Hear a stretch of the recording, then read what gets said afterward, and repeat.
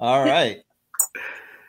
You know, my guests usually know when we're live before I do. So if you already see broadcast live, then that means we are live because I haven't seen it yet on my side. It's the weirdest thing. But if you see a red thing that says we're live, Yeah, we're Yes, we are live.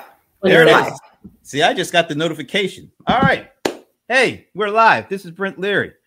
Back again, second time this week already. This is the BBC, not the dudes that hired Martin Bashir.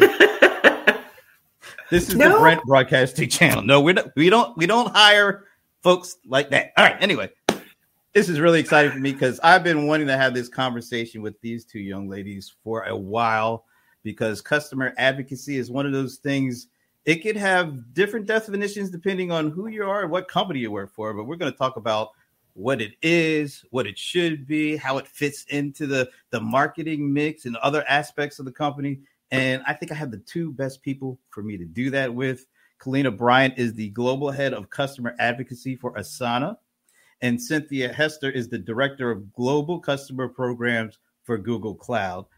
Thank you both for joining me today. Thank you for having us. Thank you for having us.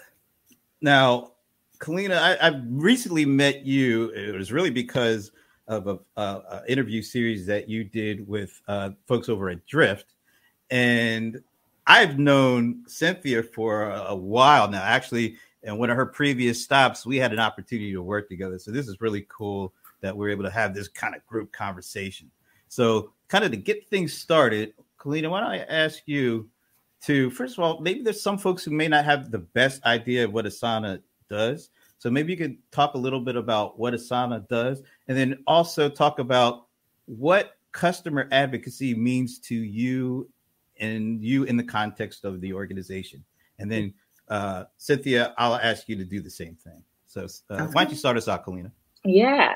So on my end, I actually joined Asana last year in August during the pandemic, actually. And one of the cool things about Asana is they're a work management platform. And the reason why I joined is because during the pandemic, customer advocacy is usually in-person engagements for some of your very high-end customers that are going above and beyond for you. And so I always ask myself, I say, well, how am I going to run customer advocacy in a pandemic? But with Asana, the tool is so seamless to where all of your individuals that are working together, you have everything in one project. You can be in Europe, you can be in APAC, you can be in the United States, and you can stay on track and actually produce very high-end work. You're not missing a beat. Everything is tracked in one place. And so ultimately, it's a work management tool. And we're basically providing an opportunity for people to connect and be able to thrive in humanity, regardless of where you are. And why customer advocacy? For me, I am a true believer of if your customers are happy, you're going to have a thriving business. And so on my end, I spent a lot of times figuring out how to build programs that are going to be beneficial to the customers, where we're going to be able to gain feedback on our product. We're going to be able to understand where we're going, not just from a product standpoint, but from the needs of our customers. And so we spent a lot of time building things like our roundtables from a virtual segment, in my past, building customer advisory boards, executive briefing centers, you name it. And that's actually how I got in touch with Cynthia, superstar in regards to building references programs. But that's pretty much the layout, putting our customers first. Wow. Cynthia, she set you up nicely. I mean, she did. Thank you, Kalina. I'm really happy and excited to be here with both of you. Like Brent said, we met years ago, and when I was, in a previous life. And so being able to reconnect and do this with the two of you, two of my favorite people in the industry, I couldn't be happier today to join you. And I've worked at some of the largest, tech companies in the Valley. I'm now at Google Cloud running our global customer programs, which includes all of our reference work, customer advocacy in general, and really making sure our customers have a great experience. And like Kalina, putting customer first is just one of my key tenets. Listening to their voice is another important key tenet. If we do those two things and we make the right decisions by the customer, then your business is going to thrive. Like, you don't have to worry about how you show up as a strategic partner if you do those basic fundamentals on a consistent basis. My team is based around the globe. We support our global business kind of at a regional level. So we're always looking for kind of strategic customers and customer engagement on a lot of different layers and through a lot of different personas, right? So everything from the C-suite all the way down to developers and practitioners. And I treat all the kids equally. They're all really, really important. And their voices are important. They have different perspectives, different points of view. And I know we're going to talk a little bit about that in a minute. But that is really kind of why I love this work. I love seeing that what customers are doing with the technology. So whether it's Google or when I was at Salesforce or VMware, what are they doing with that technology? How are they using it to change the lives of their customers, their communities, their employees? So one of the things I was really curious about, and maybe I'll ask Cynthia and Kalina, please feel free to follow up. And actually, you kind of touched on it a little bit, but how has kind of your role in your eyes, how has that changed since the pandemic hit? And then maybe take a little higher view of it. How has the role of customer advocacy changed within the organization due to what's been going on? Really good, both really good questions. I think the role during the pandemic just became even more critical. So from my perspective and point of view, it's always been essential to having a really good, thriving business and doing right by your customers. But certainly during the pandemic, we had to double down very, very quickly in terms of pulling and understanding what our customers' experience was happening, what they were doing. And not just from their work with us, but really what was going on in each one of their environments, each one of their companies, their industries. We had some customers that were absolutely set up and could switch really quickly to get their employees working safely at home. We had other customers that struggled to do that. And whether it's, a Google Cloud customer or customers from my days back at, VMware or Salesforce, same situation, right? All of a sudden, all of us had to go from really doing a lot of face-to-face work and engagement to doing it all remotely. One of the things we did right off the bat last March was just checking in with all of our strategic partners, the customers we work with the most. How are you doing? How are your employees doing? Is this the right time? Did you need to take a pause? And adjusting our strategy and our priorities based on the feedback we got from them. And we're going to continue to do that, to me, at the same level. And again, the second part of the question was like, hey, how do we continue this and how has it changed us? I think for the long term, and that is, you need to be focused on it. If you're not investing in those programs, if you're not investing in those teams, do it now and do it quickly, because they're going to be the lifeblood of how your business continues to grow and thrive. This will not be the last pandemic. I wish it was going to be. I think history has shown us something else could happen in our world that changes our business environment in terms of how we engage with each other. And so I think by always having your finger on the pulse of what's going on with your customers and being able to reach them and connect with them quickly and easily gives you the ability to be much more agile and much more responsive when things do happen like we saw last year. Kalina? Yeah, I mean, you hit the ball rolling there, Cynthia. I think, with customer advocacy, we all knew, we struggle, right? Does it sit in marketing? Does it sit in customer success? And I think when you take a step back and people ask, well, how do we keep engaging with our customers? That was a big question for me, regardless of what environment you were in. And how do you constantly still get feedback from your customers, regardless if it's in person or virtual? And when those questions start populating from more senior leaders within companies, I think that's when the need became very crucial. And so when you think about it, you have individuals that are giving you that product feedback, whether that's a council or customer advisory board. But then you also, from a sales perspective, you can't really close large deals without the voice of the customer. You need to have a solid reference where you have 2 to 3 customers that are willing to go to bat for your product. And I think that originally people started thinking about customer marketing as, newsletters and, speaking engagements here and there. But when they really started associating, hey, we want to close larger enterprise deals. And every time we get to the very end of the road, they request some of the like-minded customers that can speak highly of the product. And I think that that's when the dynamic started changing. because many companies, they see the need. It needs to be scalable. It needs to be trackable. And I think when individuals start looking at customer advocacy as an influence of revenue, especially during the pandemic, I think that that's when customer marketing has gotten a more positive light, or just more attention, I would say, because without the influence of revenue, how are we going to scale regardless of what environment you're in?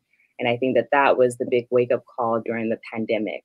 The business still needed to keep going, and you still needed to have people to validate. And at this point, we're taking away like the conferences. You still have virtual conferences, but you're taking away that in-person engagement with customers and partners, you name it. But you can still, if you have a trusted list of customers that value your time and your opinions, and really the relationship that customer advocacy builds with those customers, you can still run a successful business. And I think that that's the positive side of customer advocacy that people had the opportunity to see during the pandemic. You just raised a really interesting kind of area. As a customer advocate, I mean, you're really looking to build strong relationships with the customers and give them a sense of comfort that you guys are looking after them. But during the pandemic, when like businesses is really getting hit hard, there could be added pressure on folks like you to say, hey, what can you help us do something? We were trying to really get something over here done. Did you feel any additional pressure as to making sure that your role as an advocate really looks out for the customer? Because during this pandemic, customers are feeling pretty vulnerable at this point. So did you feel like an added duty to step up the advocacy, even if it may have been to a little bit of the detriment to internal forces in the company? Whoever wants to handle that. I think it's a little bit different, right? I think the value of customer advocacy was we actually were able to hear live feedback from our customers. So, we've done tons of reports at Asana where we're experiencing a lot of burnout. You have all this feedback of people just drained all the time, especially with our Anatomy of Work. We had a full-on layout that really went into detail on that index. And when you think about it, based on some of that feedback, I was able to bring some of our key customers together for virtual roundtables, both in January and actually just recently in April. And the thing that we're figuring out is customers just want to be heard, and so with customer advocacy, yeah, we do have one hat to influence revenue. However, we do have a duty to make sure that our customers don't feel sold to, and they actually still have value. They still have a certain perspective. And they're treated a certain way. Nobody wants to be treated like a dollar sign, and customers can feel that. But when you're creating this environment, and I think that's the beauty of customer advocacy, we create a safe space for their voices to be heard, number one, and number two, for their feedback to actually be taken and leveraged. And I think that that's when you see a positive dynamic with customer advocacy, and you see positive influence with revenue, because then you start to see these expansions. Then you start to see these additional introductions where they are invested in your product, not just in one segment of the business, but now in multiple segments because they trust you. Yeah. And I think, you raise a really good question, because I feel like last spring, there was this period of time, maybe it was like the first 2 or 3 months when we went into lockdown across the country, really across the globe. And I feel that a lot of businesses took a pause and were very, very aware that we were all in this together, whether you were a vendor or a customer. And when you think about it, every business is on both sides, right? You're somebody's customer as a small business, and you have a customer. The same with Salesforce, Google, Asana, all of it. Like, they're somebody's customer and they have a group of customers. And I think there was a period where we were all in it together. Internally, people got that. And so the pressure from marketing or sales actually everybody took a step back. We were all focused on staying healthy, staying safe, keeping our family safe. And it created a very unique, to me, moment in time, because for once, everybody really had aligned to the same goal, almost by force, but truly aligned to the same goal around personal safety, well-being, and health of our families and our communities. And I think probably around May, June, some areas in some segments of the industries that we support and serve, some areas of, our business, especially, everyone's like, okay, I think we got this. We're good with remote work. We're figuring out how we need to engage. Now we want to get back to it. But everybody wasn't in the same position. And so there were definitely times when I felt the need to just speak up and say, you know what, this group of customers, they're still struggling a little bit. They're still having challenges. They still want to be on hold, and really representing them well and advocating for them within the organization. The positive side was everybody got it. So the minute you said, hey, they're not ready yet. Okay, what else are we going to do? And people were very willing to switch gears, get creative around what are the things that we can do. And I think you're going to see more of that as increasingly as everybody starts to come out of it and we go into this economic recovery, is folks are going to say, okay, we actually don't want to go back to the way we were doing it before the pandemic.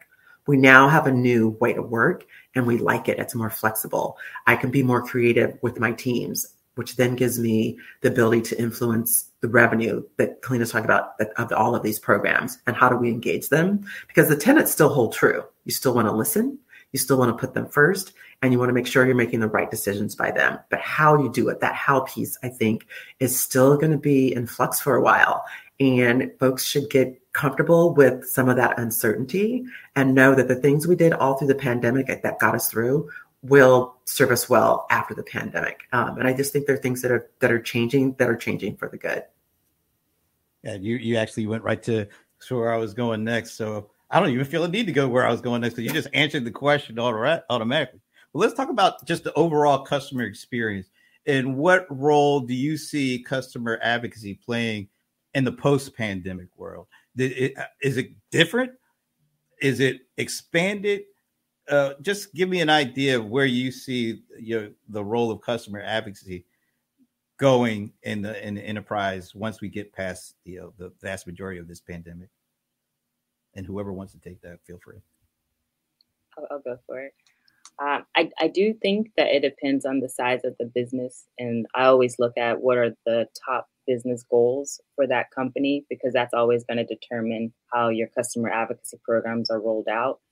But I do believe that customer advocacy thrives really well in a enterprise segment when you're looking at your strategic accounts and enterprise accounts.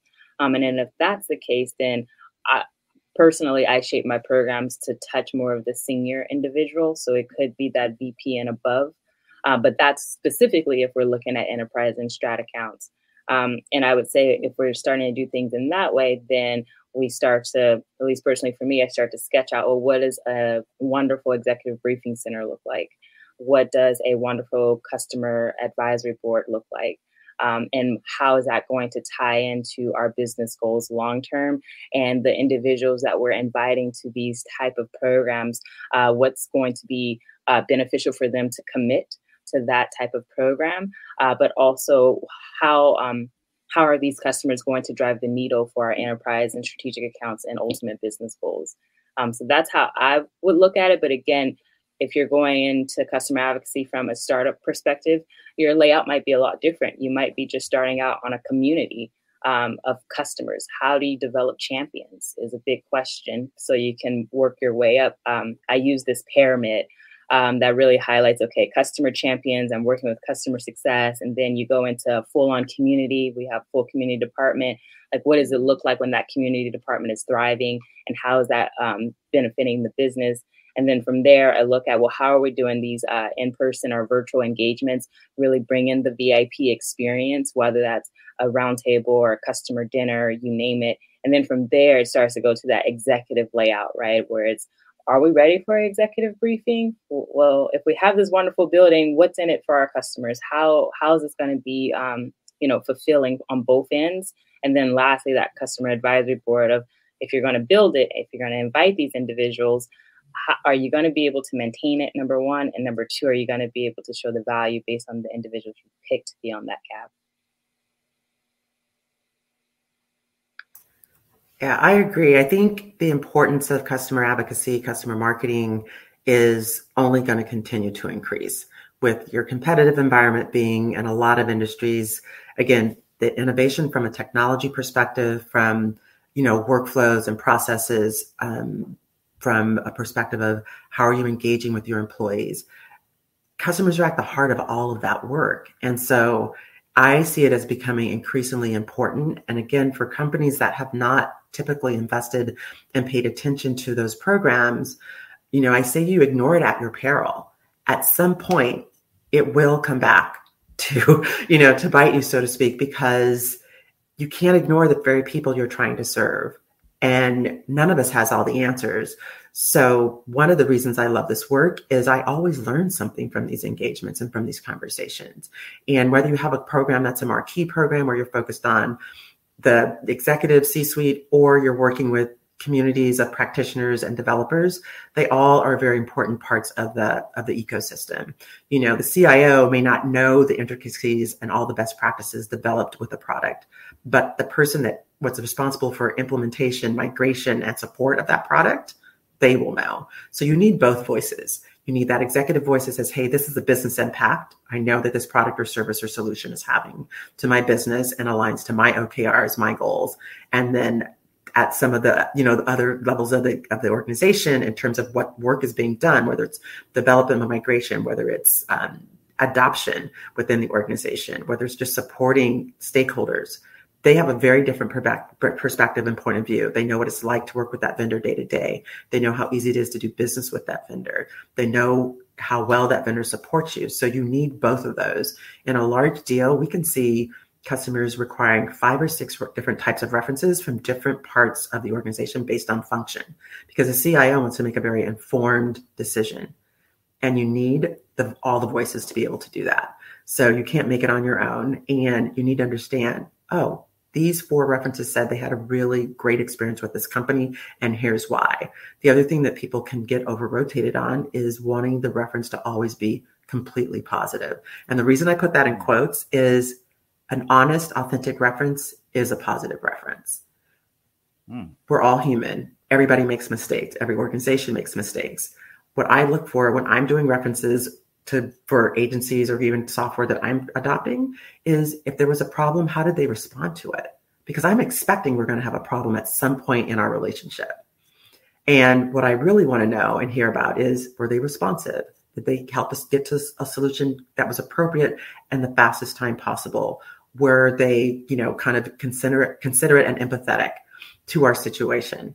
All of those things matter. The problem, yes, we would love to have an implementation that has none. I've been working a long time, never had anything go smoothly from beginning to end. And I'm sure everybody in the audience has the same experience.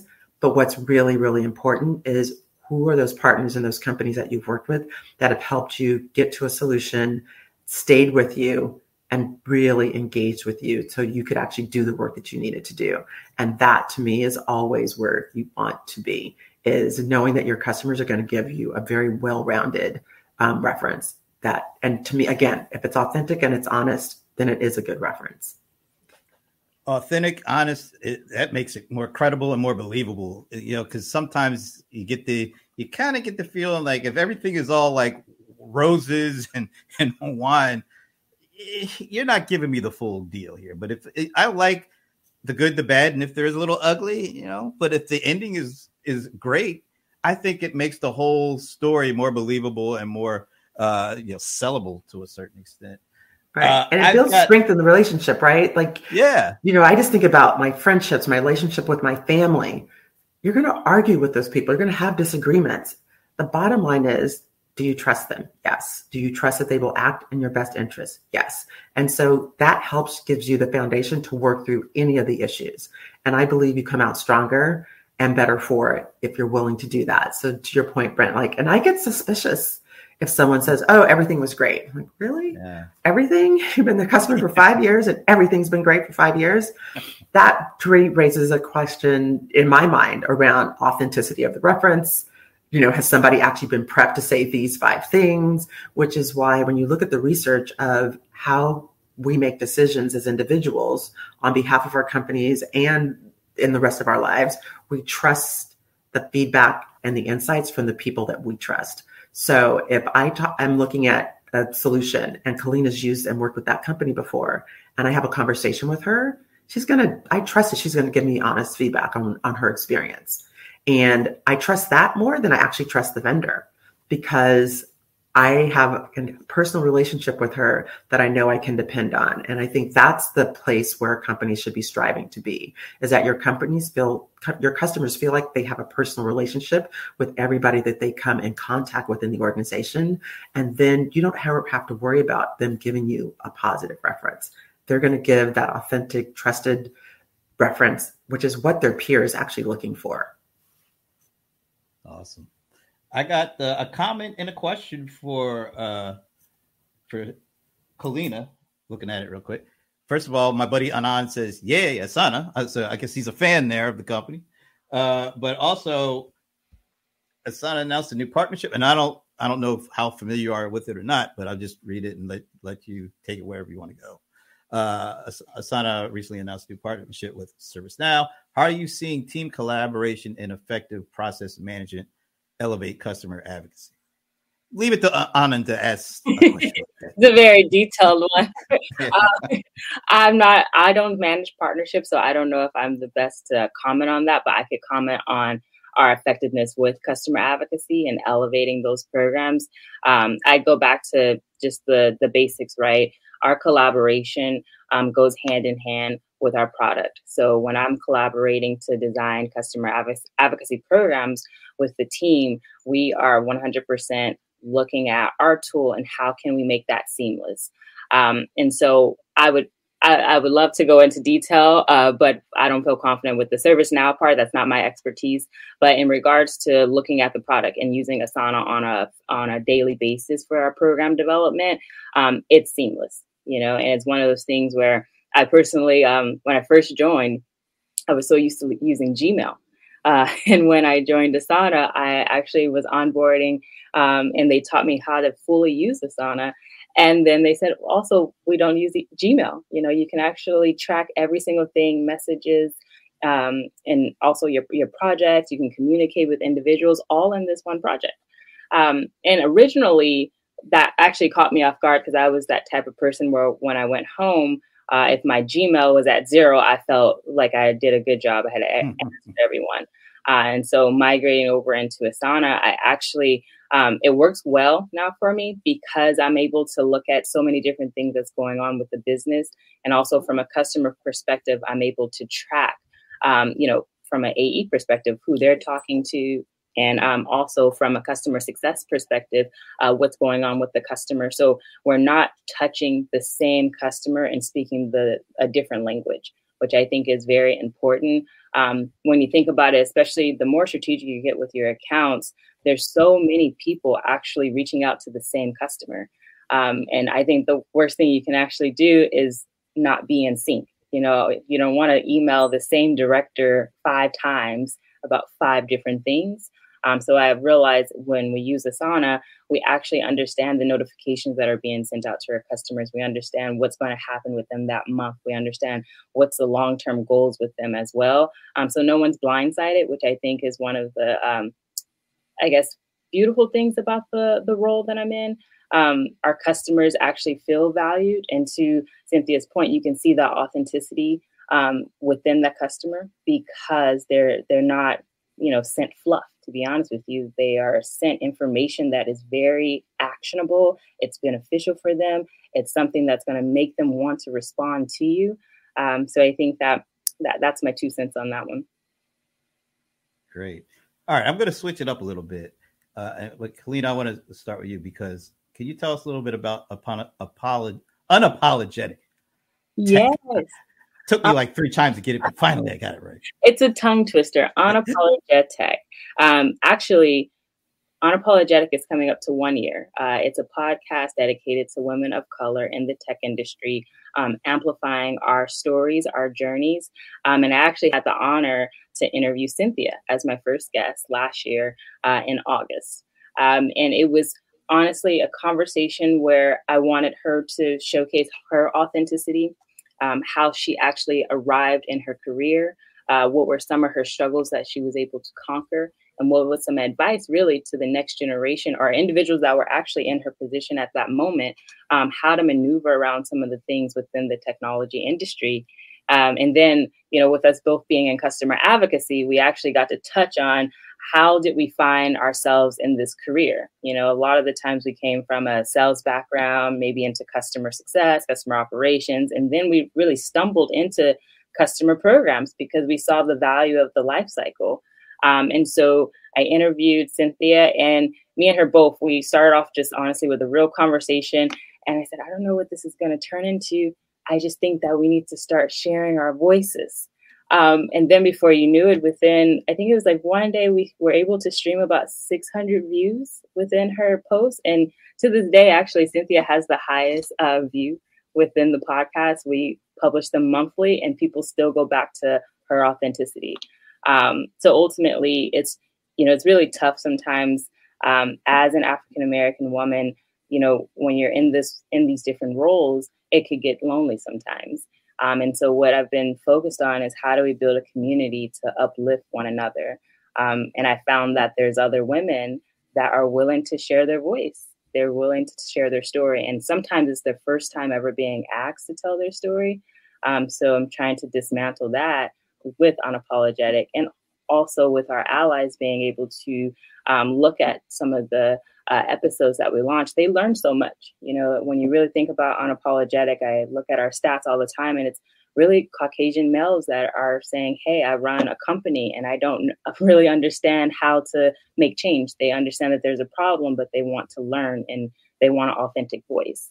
And so that's the whole purpose of Unapologetic, to train, produce more allies, and amplify the underrepresented voices, which most of the time happen to be women of color that are working so hard. And they're just given an opportunity now to share their voice and their journey. Well, it's pretty cool that Cynthia was your first guest. And Cynthia, you've been at a number of tech companies. You've had a various amount of experiences. Are you, especially after this last year with the kind of the George Floyd and the social unrest that came with that, and there was a lot of companies saying things like we stand with, and we're going to do this and that.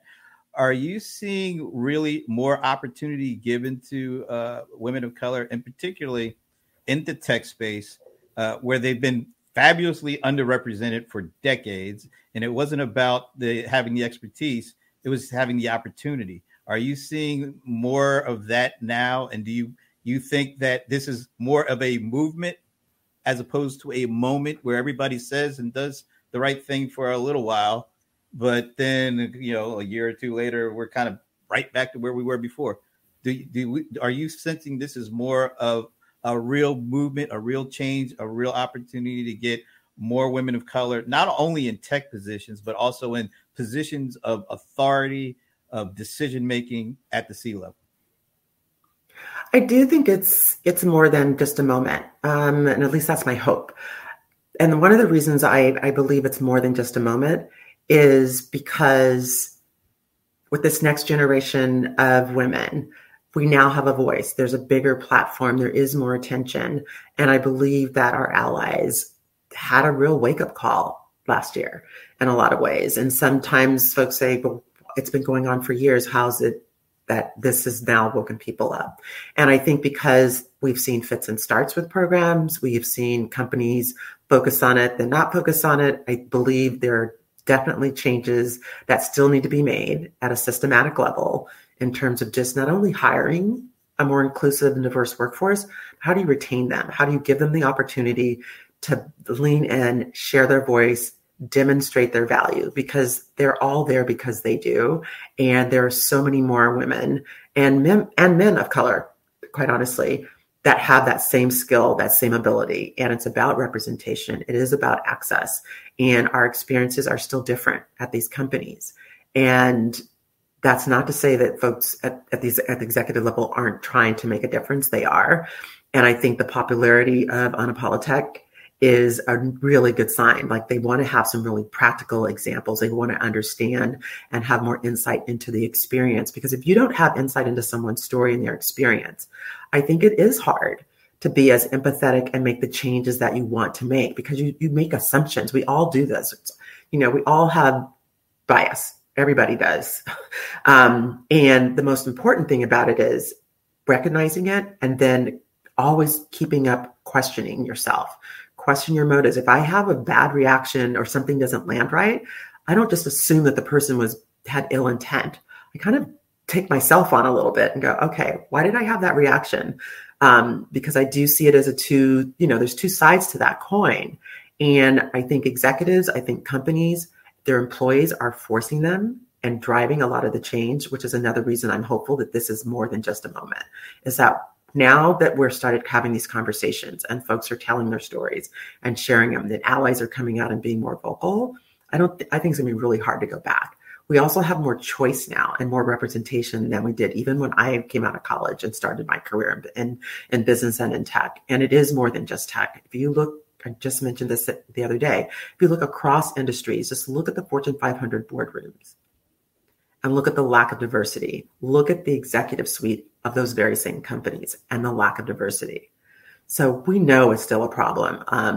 The numbers around women in the workforce are woefully, woefully, woefully low. And then when you look at women of color and Black women and Latino, it just gets worse every time you double click on it. I remain hopeful. I remain hopeful because I have people like Kalina in my life and who's doing passionate work, and the word around Apollo and the support for that medium and for that program is just getting bigger, right? We have people who are looking at it going, hey, I can actually learn from this and take this back to my company. And every single time that happens, that says to me that change is coming. And it doesn't need to happen at the Googles, the Salesforces, the HPs of the world. It needs to happen at all these medium and small, medium-sized businesses as well, across every segment, in every industry. All that work still needs to be done. And I truly believe and support grassroots efforts because I believe we can make change one conversation at a time, one person at a time. And if we can keep our eye on that, eventually you will look back to your point, Brent, and then we'll look back and say, oh my goodness, you can start to see the numbers changing. So, hopefully I'm proven right that this is a movement and not a moment. But I do believe all the things are there for it to really be a movement and for us to see some continual and actually big change as people step up and continue the conversation. Wow, that was a great answer. So let me end with this. It's great to see both of you in the positions that you're in. You're on the front lines of customer engagement and leading the effort, which I've been around in tech for like 3 decades. And believe me, that was definitely not the case back in the day. So it's really good to see this. What kind of pieces of advice, words of wisdom would you give younger folks that are, would love to have a career in tech? And actually, this kind of position that you guys are in, it's a really great position. And it's a one that you can see you're making a difference because you are literally interfacing directly with the customers and getting to understand and know what they need and then relaying that back to the business. And hopefully that means better products and services and things like that. What kind of pieces of advice would you give somebody about a career like the ones that you guys have carved out for yourself? Kalina, why don't you go first? Okay. What I've been reflecting on recently actually is it's important to have a tribe. And what I mean by that is individuals that are going to give you critical feedback, but are also going to support you in times of uncertainty. When you think about the technology industry, it is still quite new. And yes, it is innovative, but you do have to have thick skin, I would say, because there's no real playbook sometimes within your role. Even if you look at customer advocacy at Asana, this is the first ever customer advocacy role that they have designed. And if you look at the industry in general, customer marketing, customer advocacy, customer programs, it's still fairly new. It's not your typical account executive role that's been around for decades. And so individuals that are looking to get into the tech industry, try to seek out allies that are willing to guide you, both younger and older. Everyone has a different perspective that can help guide you. I think that is really helpful, and it actually helps you persevere through uncertainty, but also find some fun. You got to find some fun in your role. I have unapologetic because at times it's not always rainbows and butterflies, but it puts things into perspective for me. And when I'm able to keep my passion projects and also I look at my role as sort of like research in the field, and then I can bring that into the passion project. So I tend to end up loving tech all the time, even when there's some frustration, because you're driving change. So make sure, I know people are always looking at, I want to make a certain amount of money, I want to do X, Y, and Z.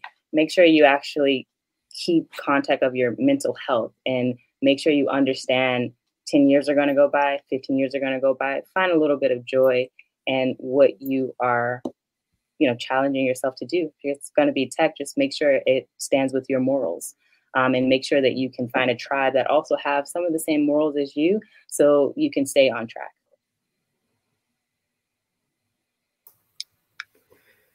Advice. Oh, these are always hard questions for me, mostly because there's no silver bullet. There's no way to give you one piece of advice that's going to work to do every situation. But there are some fundamental tenets. One is values. I tell folks, especially young people, figure out what your values are. Where's your line? What are you willing to stand up for? And anchor on that first. Then look for companies and roles and jobs and people that align to that. They don't have to have the same perspective and opinion or experience. But if authenticity and trust is important to you, then you want the people in your team and your posse and your tribe to have that be their core tenets as well, because you're going to need it. It's like working as long as I have. Brent, all of us have been working for a while, and you need a supportive team, but you need the right team, because everyone is not going to have your best interest at heart. And you want to have those people that do. You want to hold them close. And, Kalina hit on a really good point, which is people, especially young people, can get really tied up and focused on title, pay, brand. All of those things are, they're frivolous from my perspective, because in a moment they can be gone. Top brand today, low brand tomorrow, right? Like we've seen brands do that up and down the scale. You can have, a big senior title and hate your job. It's really hard to get up in the morning every day and do good work when you don't like the job. It's even harder when you don't like the people. So if you anchor on values, anchor on the people that will feed you and give you that passion and enable you to have fun while you're trying to get to your end goal or get to the next goal and this journey that we're all on. Those are the things that to me that are important in the world of allyship and customer advocacy and customer programs. Look above you, below you, next to you, older, younger, anyone who's doing that work. And I would say this field is fairly specialized. There are not a lot of people that I talk to today that say, yeah, I've been doing reference work, customer programs work for years. A lot of folks come, from different parts of the organization doing different functions. But my question is, how much time have you spent talking or interacting with customers directly in a non-sales and a non-marketing role? Because this role, while, customer marketing is actually, I don't like that term because it's not customer marketing. What we are doing is customer engagement and customer relationship and customer advocacy. And an advocate is someone who will speak about you on your behalf without being asked. To get your customers to that level, it takes years. It takes dedication, investment, and focus, and you need a group of people that are passionate about it. And I've been really fortunate in my career to work with some of the best. And I would say anchor on that, because this is a great profession. Like, I love the work I do, and probably because I really get to talk to people. I don't see a customer as a brand. I don't see it as an organization. I see it as a combination of all the individuals that I get to work with and talk to within that organization and within that business. Bring someone along, support each other. Really, really important. And I've been, again, really fortunate to have just a variety of people from all over the world in different roles, different businesses, to really support me and that I've engaged with and that I've learned a lot from.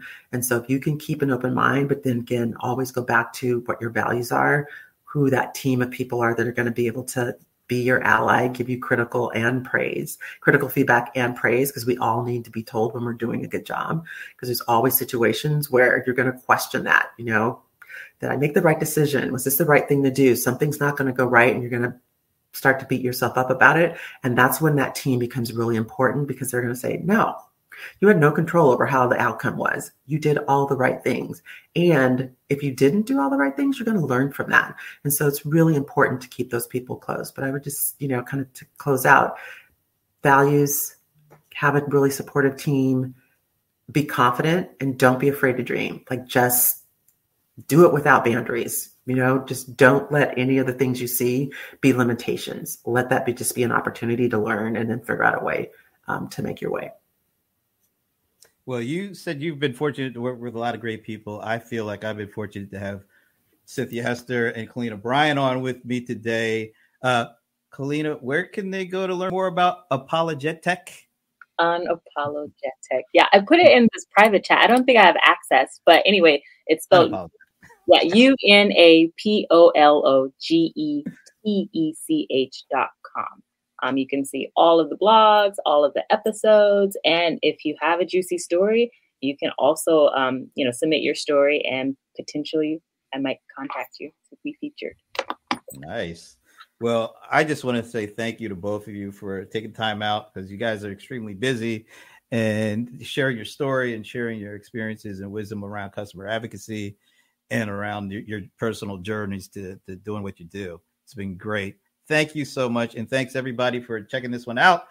I'll be back tomorrow with my buddy, Paul Greenberg, CRM Players. You can't get rid of me, but I will see you later. And once again, thanks to you two for making this one happen.